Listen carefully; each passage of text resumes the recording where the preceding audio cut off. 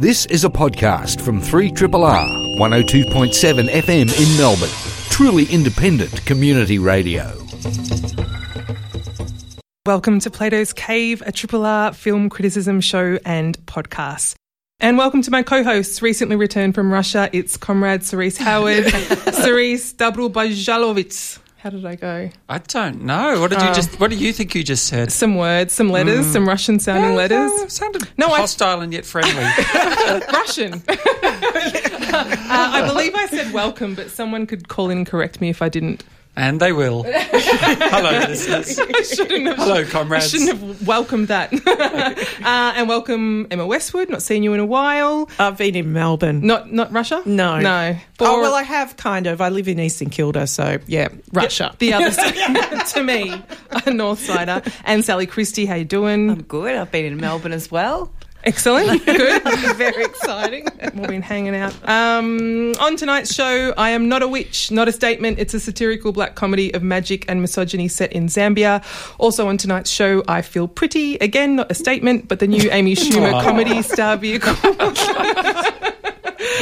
You look pretty. Thanks. I don't feel it. And the unlikely union of Indigenous culture and German Baroque hymns in the Australian documentary The Songkeepers. But first, in a remote Zambian village, Shula, an 8-year-old girl, is convicted of being a witch and sent to a witch camp in the desert.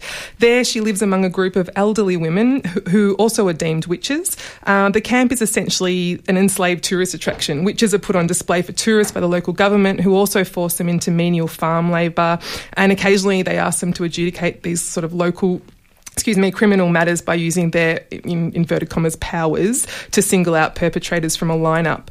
Each woman is restrained at all times by a thick ribbon tied to her back and attached to a giant spool, often hung from a tree or a truck from memory. The locals say tethering the women prevents these witches from flying away and killing people. Shula is told that should she ever cut the ribbon, she'll be cursed and transformed into a goat. An orphan, Shula is given a sense of community and protection by the mostly elderly women at the witch camp. But when government official Mr. Banda sees an opportunity for exploitation, he declares Shula to be his little witch and a strange form of celebrity looms. Shula is paraded around local courts and TV stations in traditional garb, dispensing divine justice. This is the feature debut from writer-director Rungano Nyoni, who was born in Zambia and partially raised in Wales. Nyoni first came to international attention with award-winning shorts Mwansana the Great and Listen in 2014. And I should say, although this film kind of reads like a Grimm's fairy tale, it's very much set in the present day but has the tone of this sort of absurdist black comedy. It opens with Shula being offered quite a surreal proposition, either live life as a witch or be turned into a goat that will be devoured by the people. This strange sort of premise reminded me a lot of Yorgos Lanthimos' 2015 film The Lobster, where single people had to find a mate within 45 days or be transformed into an animal of their choosing. She didn't get to choose the animal, though. She didn't. It was a goat or a witch. Witch or goat. Yeah. But it strikes a similar sort of absurdist tone. Well, for me it did anyway. How did others feel about it? Yeah, I loved this movie. I loved it so much. It completely knocked my socks off. In what way, Sally? Just the way that it looked at the exploitation of the underclass and all this stuff, that does go on, not... Where do they have those witch camps? I think in Ghana they still have witch camps. Yeah. And they mainly consist of elderly women that go there because I think the thing is over there that if you don't own property in Ghana, then that has to be owned by a man. So if you're a widowed woman, you're pretty much useless to society, and they can call you a witch, and they put you in these witch camps where these elderly women are exploited for, working in fields and things like that. So I thought it was very interesting to get that kind of story on the screen. It was something that I have found really fascinating and knew nothing about. I also loved the music choices in this film. Yeah, it was great, wasn't it? Yeah, so bombastic. It was like Vivaldi and Estelle. Yeah, Estelle and bit of R&B. Yep. Yeah. I love that. Yeah, we'll be talking about some other interesting collisions of music later on in the show. Emma, what did you think of it? Yeah, I'm the same as Sally. I did love it. How boring. I'm agreeing with Sally. But, I think that talking about it as being absurdist, it's not absurdist in the style of Lanthimos. I mean, he's like sort of a pure absurdist. This is sort of more absurdism through realism, which is kind of the scariness of it. I mean, you find yourself laughing, but laughing out of horror in what's actually being presented, which is a really difficult tone to set, and it's on a knife's edge because you're laughing at the exploitation of a child, essentially. So to strike that balance, I found it remarkable that she pulls it off. And a debut film. I mean, it's really, as a writer director as well, it's quite remarkable. And the whole premise of witchcraft. I mean, that's definitely not unheard of in storytelling, and witchcraft being the oppression of women, but we usually see it through a European lens and a historical lens as well. European and sometimes American. But this being African and being very contemporary, which I think that they played the use of music, not over the top, but just bringing in the Estelle and things like that really helped to cement it, because we can have I think watching it as a Western audience, we can have a little bit of maybe a time disconnect, because it's hard to say when this is happening, It feels otherworldly, but there are things in it, like the mention of Sim Kardashian and yes, that's great. Rihanna and trying on the wigs, that wig scene. Yeah, that's right. You look like Rihanna. And even the TV show. I mean, although the TV show was strangely low rent. Yeah. I have a feeling, I don't know whether anyone looked this up, but I have a feeling that's an actual TV show. Is it? I have no idea. I don't know, because I think there was something in the credits that talked about Smooth Talk, the TV show. There was. Yeah, which was very interesting. But this had a lot that I think, while being presented as uniquely African, I'm guessing, not having been to Africa myself and not being African, but a lot of stuff that a Western audience can relate to, like even in terms of the oppression of women, those big spool cotton reels that the witches were tethered to when they had them on the trucks and so forth. It kind of evoked imagery, I thought, of domestic oppression for women, the idea of being tethered to a sewing machine or something like that. And that was really strong. That imagery was really strong. I agree. It reminded me of the imagery in Margaret Atwood's The Handmaid's Tale, which is now a TV series that lots of people will be familiar with, but the red hoods that they all sort of wear, it has a very similar symbolic sort of presence in that film as in that TV show. So I felt like it spoke to Western audiences in a very clear way. Like it was very accessible. Yeah. I think deliberately so, because I think a Western audience is almost presumed for this film. Yeah. It's very much a festival film. It's got a lot of European funding. I mean, yes, the director is Zambian born, but also brought up in Wales, and there's Welsh funding there. There's British lottery funding, as there usually is with British films. I love that, actually, if gambling's going to support anything productive. Why don't we do that? Yes, Why I know, don't we right? do that? But then there was also... It supports football here, doesn't it? Yeah, pretty much does, yeah. But there's funding attached to this film also from key film festivals. So there's the Hubert Wells Fund, which is associated with the Rotterdam Film Festival, and the Berlinale's logo was prominent as the credits rolled with all those logos upon logos.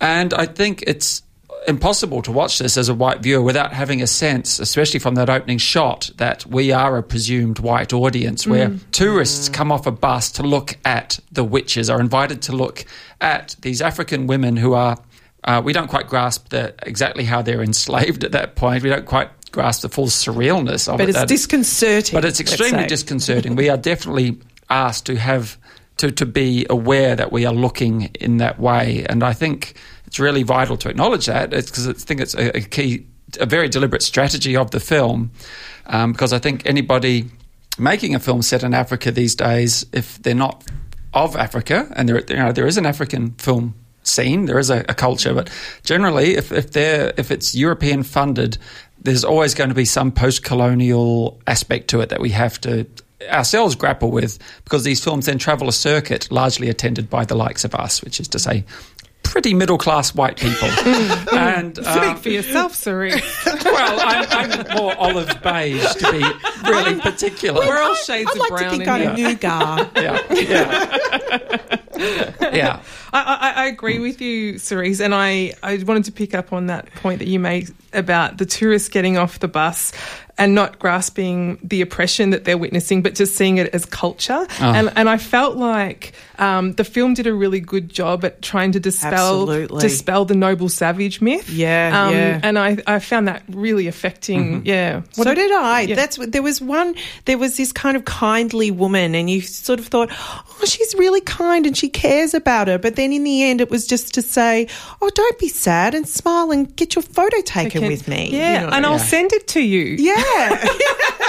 On it was what? really bizarre. And even just this disappointment of this child. And she does speak through the film, but in general, she doesn't say that much, and she chooses not to. She definitely doesn't say whether she is a witch or not, although the actual title of the film is pretty much saying what she is or is not. But even when she, there's a character that's really very interesting, which is Banda's wife, who Shula does get to meet. But when we're even introduced to this wife character, who sort of seems like she's empowered in some way, I think that the director makes sure that we realise she isn't, because she's bathing her husband. She's actually cleaning him, and he's in the bath like this big baby, and she's even calling him baby as she's speaking to him and we learn that him. She was once a witch herself, but she says, once a witch, always a witch. Once a witch, always a witch. When she ventures out without her husband is when she's kind of, subjected to ridicule for being a witch. So when she doesn't have that male around her. And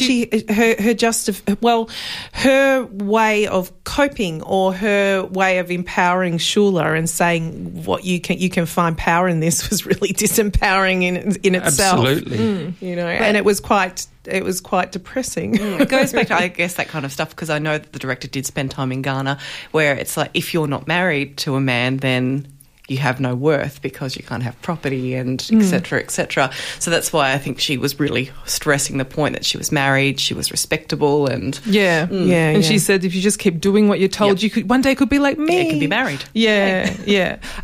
Well, the film is. Did anyone else have anything else to add? Probably. Yeah. Always. There is so much to talk about. There actually is. Yeah, and it was actually a delight to watch, and I honestly expected to get bored at some point, but I didn't. It's a wonderful absurdist journey that I encourage listeners to go on. Beautiful CinemaScope photography. Actually, it was stunning. David Gallego, I think is the DOP's name. It was absolutely breathtaking.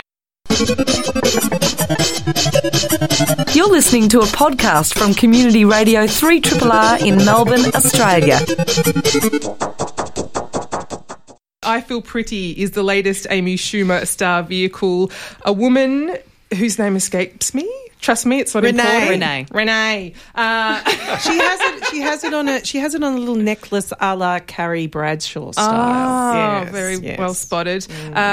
Yes, Renee, played by Schumer, struggles with feelings of deep insecurity and low self-esteem, mostly revolving around the way she looks. She believes herself to be hideously ugly until, like in any good rom-com, I should say, she awakes from a brutal fall in an exercise class, no less, and suddenly believes the person staring back at her in the mirror is the beautiful supermodel she'd always hoped to be. With her newfound external beauty, she is empowered to live her life with confidence, much to the bewilderment of those around her who see no change in her external appearance at all. Unlike 2015's Trainwreck, which was written by Amy Schumer, I Feel Pretty was co-written and directed by Abby Cohn and Mark Silverstein. Alongside Schumer, it also stars Michelle Williams as the beautiful and meek head of a beauty company that Schumer longs to work for, Lauren Hutton as Williams' grandmother, and Naomi Campbell rounds out the pretty faces. Her best friends are played by Adie Bryant and Busy Phillips. Where to start with this? Where to start? Yeah.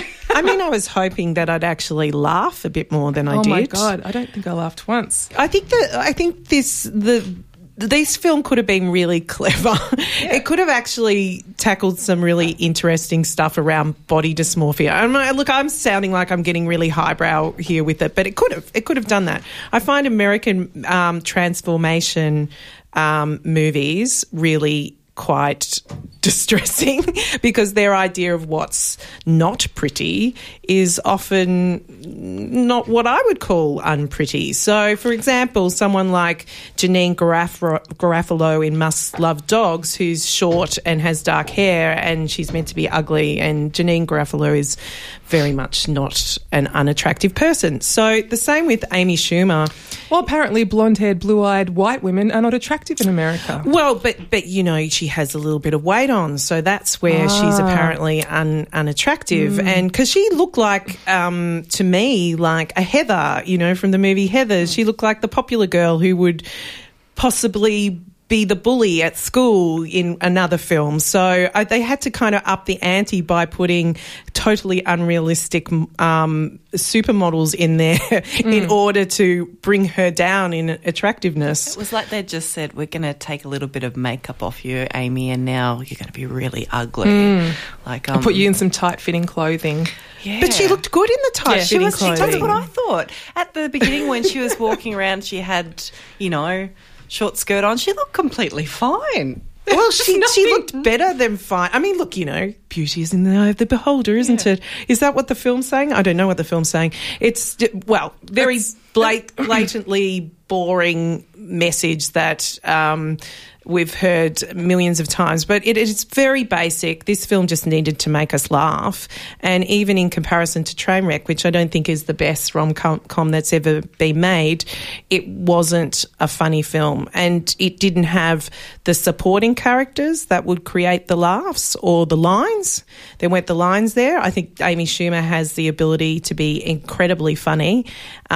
Michelle Williams was definitely excellent in it, but she had nothing to work with. No, she didn't was a give her any. standout for me, actually. Yeah, But very little. But she had nothing to work with, and they actually even put references to Big in this film, which was very, very dangerous because Big is an excellent transformation film. We're talking about the Tom Hanks film of the late 80s. Exactly, by Penny Marshall. And this film just paled in comparison. I think there was a good film that could have been made. The idea of a body swap film where you don't actually swap bodies is conceptually at least interesting. It just is, it's somehow really maladroit, this film. The message is obvious from the get-go. And so you're hoping for some laughs to carry you through it. And there's no comic timing to this film. Even if there were some good lines, it's just quite woodenly directed. So it never hits a beat. It never somehow just gels in any sort of comedic way. There's some pratfalls. There's one good scene where she winds up in a bikini contest, and there's actually a bit of physical comedy there that sort of works. But the rest of the time, she falls over a lot. There's some pratfalls. Most of it's just extraordinarily unfunny. Somehow, I'm not quite sure where the magic's missing, but I suspect it's largely in the timing. It just doesn't work. The camera's not keyed somehow to be in the right place at the right time, and the editing's not cutting away at the right moment. It's just that it's lacking that magic chemistry, that somehow that little bit of something that's almost difficult to pinpoint. You just know when it's not working. It's just not funny. We know she's not established either, this character. She's just a blank vessel. I know nothing about her except that she's got two friends. She works in a shitty job. She wants to have a better job. I don't know what her likes are, what her dislikes are. I mean, they focus so much on her weight. I don't even know what her favourite snack is. Like, I don't care. So I'm not invested in the character to begin with. She's just sort of a vessel for their lame message of body positivity. Well, it's interesting, isn't it, when you think about that? Yeah.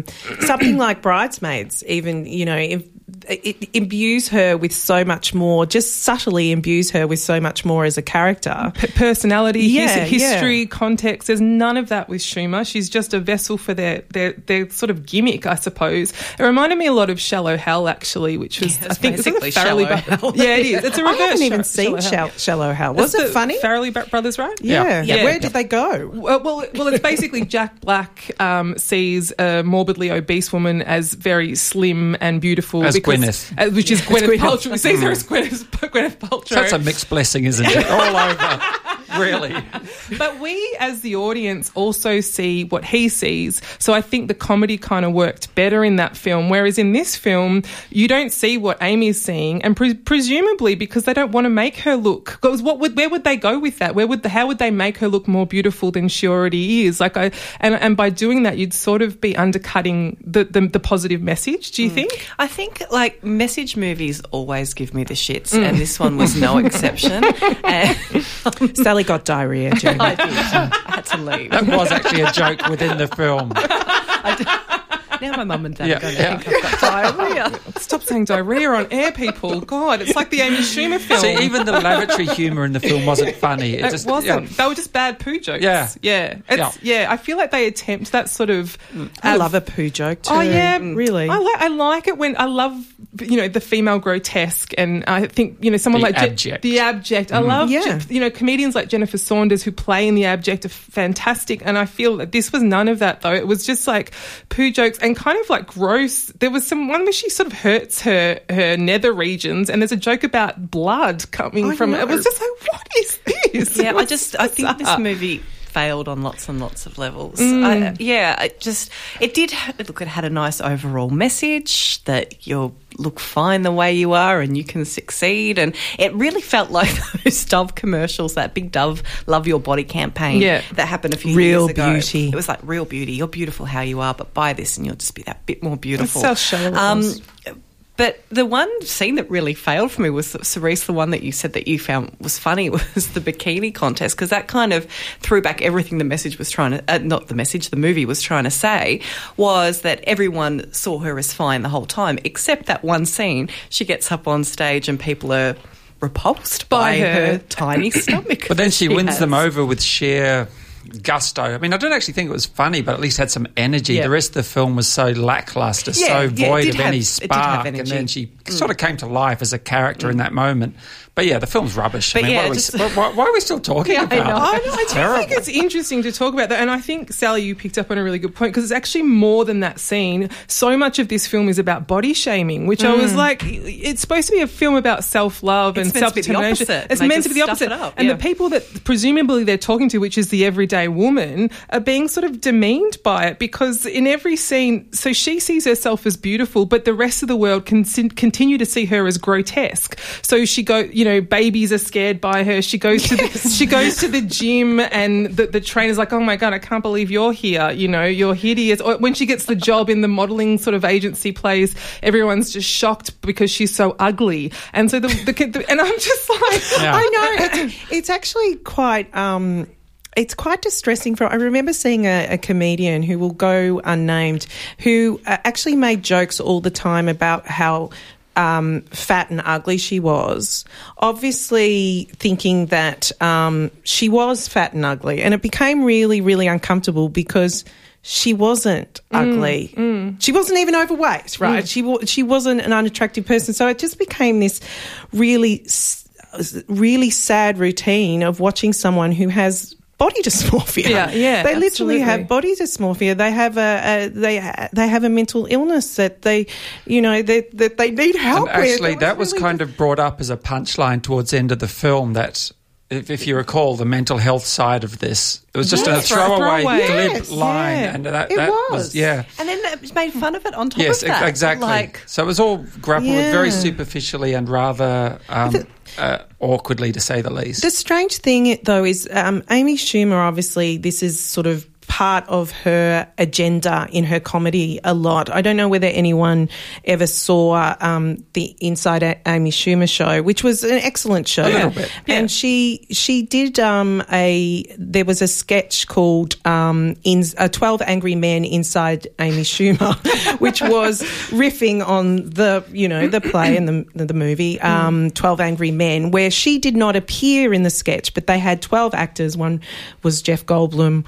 John Hawkes played the dissenting one, and it's a bit like a Herman's Head kind of vibe. It was really interesting. Well, they were all arguing over that. They were the jurors, as the setup is, arguing whether Amy Schumer was hot enough to be on TV. So they played out this, but that was a much smarter way of playing with that concept and that idea of hotness and whether a woman is okay to be on TV, whether she is agreeable to the eye. Yeah, agreed. I lost my train of thought on that one, but there were some other things I wanted to call out on this film, and that was the insane product placement. There was so much of it. It was so offensive. The Soul Cycle, Target, Zumba. I didn't realise Soul Cycle was a real thing. Yeah, it's a real thing. I thought that was just an invention for the movie. But because that was massive branding throughout there. I don't think it really sold Soul Cycle to me anyway, but... No, and there was some odd... I felt like they were trying to do some weird Pretty Woman thing. Even with the branding of this, it's very much the font and everything. It's referring to Pretty Woman. Good point. But there's a scene where she goes into a clothing shop, and it reminded me of that Julia Roberts scene from Pretty Woman where she goes in and she's denied because she's a hooker and she would never afford this lovely, expensive haute couture. But she goes in and a woman comes up to her and says, can I help you? And she said, I'm just looking... She says, are you getting a gift for someone? And she said, no, I'm just looking for myself. And she says, oh, well, sizing is a little limited here in the store, but you could probably find your size online. And I'm thinking, why? Because size 12 isn't stocked in shops. Again, they're sort of offending their target audience. It was just constant. I came away, there was this where there's a silhouette of her in the nude. I was just that's just what I look like naked, And I certainly didn't leave the cinema feeling empowered, which I think was their intention, but it failed. I don't think we're throwing forward spoilers to say it all rolls towards a moment where there is a public display of I don't know, whatever. Yeah. One of those public you go girl moments, which was really strangely written because I don't even understand what her intention was when she go up. I wrote some of it down. I was so shocked by it. So she has a reveal moment where she, the expected thing where this is the lesson that I learnt from this movie and now I will tell it to you. And she says something to this effect. She says, as little girls, we all have all the confidence in the world, and then these things happen. Someone says something to you in the playground and you take that with you until you grow up and you doubt yourself, you doubt your beauty.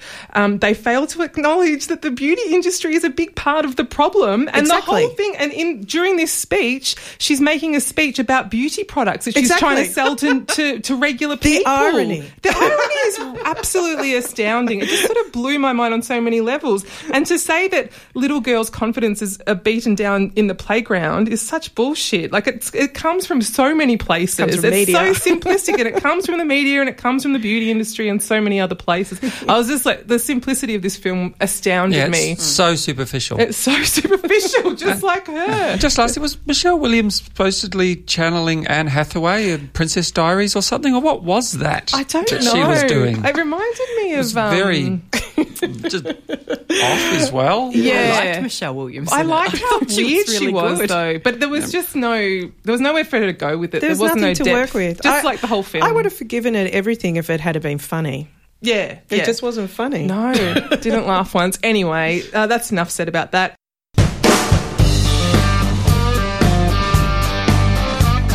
Triple R, not for everyone, for anyone. The Songkeepers. In the churches of remote central Australia, a unique musical legacy of ancient Aboriginal languages, sacred poetry and Baroque music is being preserved by 4 generations of songwomen who make up the Central Australian Aboriginal Women's Choir. With the help of their charismatic conductor, the choir embarks on a historic tour from Central Australia to Germany. A boomerang tour, if you will, to take back the hymns that were given to their great-grandparents by German missionaries, but sung in their own Aboriginal languages. We follow the choir as they tour through Germany, performing a repertoire consisting mainly of Lutheran hymns brought to Australia more than a century ago and translated into the Arrernte and Pitjantjatjara languages. The documentary film was made by Nina Sen, whose previous films have also focused on culture, music and the arts. What do we make of the Songkeepers? Emma, did it hit the right notes for you? Oh, hit the right notes. Oh, yes. It hit the emotional note for me. I got quite teary during this. I think it's not what you really expect from a film about missionaries in Central Australia. I mean, my knee-jerk reaction to missionaries is bad. Yep. Even though they don't think they're doing bad, but cultural imperialism, all of this sort of thing. But this was quite a surprising story, more about cultural cohesion and synergy, really, and respect, which I thought was beautifully presented, and not presented in absolute black or white, pardon the pun, turns. Even in this being a women's choir, because the male choir members had largely gone off and became interested in country and western music and so forth. There were a couple of guys who were part of the choir as well, and it was really lovely how they were welcomed in, and it was just this incredibly heartwarming film. Yeah, I thought this was so beautiful. The one thing that I made me cry too, it was very moving. The one thing that I thought was just so beautiful about it was the women's interactions with each other and how funny they were and how playful they were, and just a real sort of sense of freedom when they were together that, I feel that it doesn't get portrayed on the big screen that often, and just, seeing them interact with each other was incredible. Like, just such beautiful friendship, such a really beautiful sense of community coming through, which I thought was really special. Yeah, this is a story I'd certainly hadn't ever heard tell of. I too am reflexively would think, missionaries, colonialism, bad. And it was actually almost confronting for me to have to acknowledge that in this case, not only had there been a cultural exchange to the enrichment, I think, of the colonial culture, but as well as the Aboriginal cultures, but that in this case, I actually still find this challenging, but there had been some good told in some backstories of a couple of the women in the choir, telling of some traumatic episodes in their youth, which the missionaries helped them through. And in one instance, one life was saved, one of these women. Yeah. And that was actually really quite hard to take on. And I appreciate that this film for going there, for not actually just pandering in a way to my sense of white, middle-class, liberal, lowercase l, guilt and sense of, this is the actual narrative I want, the one that just spells it out as missionaries bad, Aboriginal people good.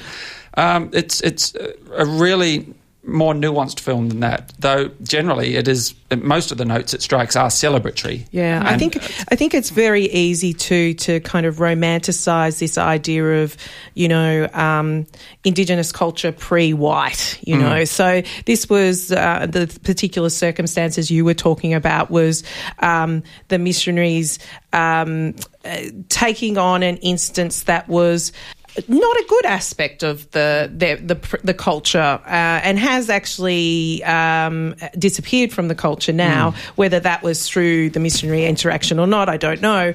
But it's this idea, it's very easy to say before bad, before good, after bad, missionaries bad. People. It's just, this film was just about people in all their shades and their good parts, their bad parts.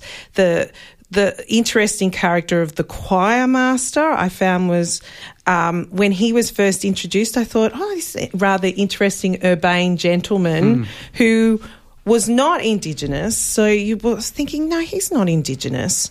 And then they did present his story, which I think that they presented it so well because they didn't allow his story to overwhelm the rest of the story, but it was something that needed to be told to understand how he fit in. And he was, in some ways you could argue he was kind of like a missionary as well, coming into this area. And yet a person of colour, so straddling those different worlds. He acknowledged that, didn't he? I didn't. I mean, I wanted this story to be told. I know a little bit about the Arunta community, just actually through reading First Australians, and there's a documentary series which I'd encourage anyone to rewatch on SBS On Demand, because I think in episode 3 or 4 they cover this community quite deeply. And actually, I had a few problems with this film. I think it gave the impression that colonisation saved this community, and I think that's very dangerous. I think in some ways it did, and it's helped preserve language, which I think is rather ironic, and that wasn't really explored at all. But it's still, those German missionaries trampled on a culture. They came in with sugar, with with flour, and they offered them to the Indigenous communities who thought, oh, well, this is great, this is free tucker, but they didn't realise what they were actually exchanging, and they were encouraged to participate in sermons and forget their own culture, to a point where the elders of those communities then got very angry with the young children who were still going to church and learning these songs and stuff at that time, and started to distance themselves from those German missionaries. So it's complicated, you know. It did have a negative impact on those communities that is still going on today. But that said, I know Marsha Langton sort of made an interesting point that the Arunta, the desert people of that area, are very lucky because so much of their history and culture has been preserved because of the German missionaries, and because of there's two other guys at that time, also from Europe, who wrote the first book about the dreaming and the dream time, and in that book they recorded a lot of their history, and if they didn't have that would have been lost. So they're kind of lucky in that sense. But I felt that this film really skimmed the surface. I didn't get a good sense of the history of what goes on for these people outside of the choir. You know, what is their home life like? And it was all very positive, but it also lacks sort of dramatic climax as well. I found it really anticlimactic. Yeah. I think that it's celebratory. It is aiming for a celebratory tone. I mean, I don't want to be disparaging of it because it's an important film, but No, that's really interesting what you point out, because I didn't really have a problem that I wasn't seeing their lives outside of it today. I don't mind a documentary that's a bit pointed, but still, if there was more to that backstory, there was more negativity to that backstory. And I guess in some ways the film was showing that there's different sides of everything, then that should have been in there. That's an interesting point that you pointed out, because I didn't know. I was completely unaware of that. Yeah, so, of course, you know, and just the fact that, you know, these are religious songs that will be performed in Germany, it just prompted a lot of questions for me that aren't quite properly answered. Like, are the women themselves Lutheran or Christian, or do they sing other songs of praise? I don't know. There was just sort of not too much detail given beyond rehearsals and the singing of the songs in churches in Germany and stuff. But look, I mean, it was interesting, just that story of straddling two cultures and stuff. And there was some like really poignant things said. One of the women sort of said, you know, I actually think it was a young boy, said, you know, oh, we're loved.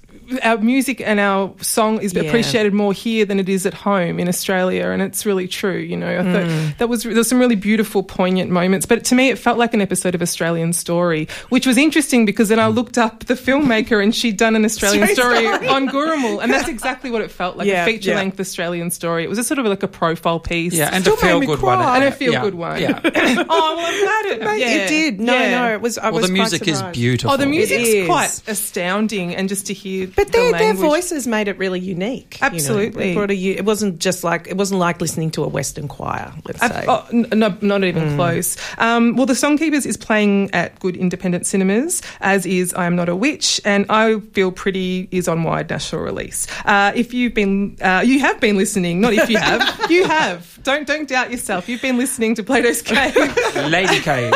Lady Cave tonight with Cerise Howard, Sally Christie, Emma Westwood and me, Lisa Kovacevic. The podcast version of the show is edited by the wonderful Faith Everard. Next week's show will be discussing Gurrumul. Is that right, Sally? I'm not here next week. Oh, me neither. Well, we are discussing it. Yes, we are. Anything else you've got in the pipeline that we need to know? Loveless and Unsane. Okay. Which is not a word. No. But it is a New York hardcore band. Yeah. This has been a podcast from 3RRR 102.7 FM in Melbourne. Truly independent community radio. Want to hear more? Check out our website at rrr.org.au.